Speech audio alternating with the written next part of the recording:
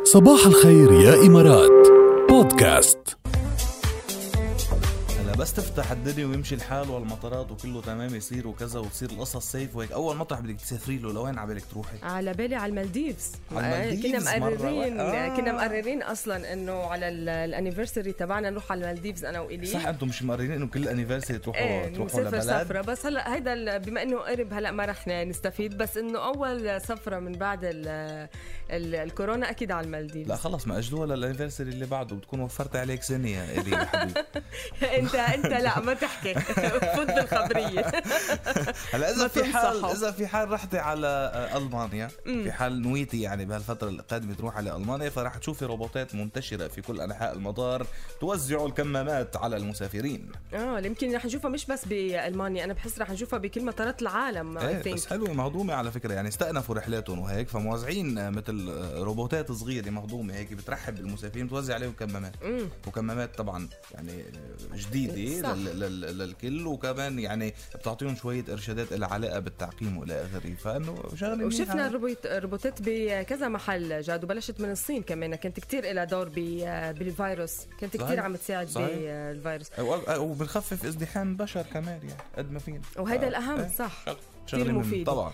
بدنا نروح على باريس لأنه أعلن متحف اللوفر هنيك أنه رح يرجع يفتح الأبواب ب6 من شهر القادم، يعني ب6 تموز، بعد طبعا الخطوات اللي أعلنها رئيس الوزراء لتخفيف قيود العزل العام المفروض بسبب فيروس كورونا. طبعا رح تكون في إرشادات، رح يكون في لافتات حاطينها عم تحكي عن الإرشادات اللي لازم تاخدها الأشخاص اللي بتفوتوا، وعم يقولوا كمان أنه بده يتم حجز التذكرة قبل السماح لهم بالدخول، يعني بدهم يحجزوا التذاكر قبل بوقت. شو شايفي يعني عم ترجع هيك تدريجيا الحياة بكل العالم لطبيعة متحف لوفر، واحد من أهم المرافق الثقافية على الكوكب، يعني رح يرجع يفتح أبوابه ب6 جولاي إذن. طيب بخبرنا الأخير، الكاتبة جي كي رولينج مبدعة هاري بوتر، واحدة من أشهر الكاتبات بالعالم بسبب سلسلتها هاري بوتر الشهيرة، عم بتقول يعني عم تعمل مبادرة عن جد مميزة، ودايما هذه المبادرات الحلوة الإيجابية عم نضوي عليها قد ما فينا في زمن الكورونا. مبادرة مميزة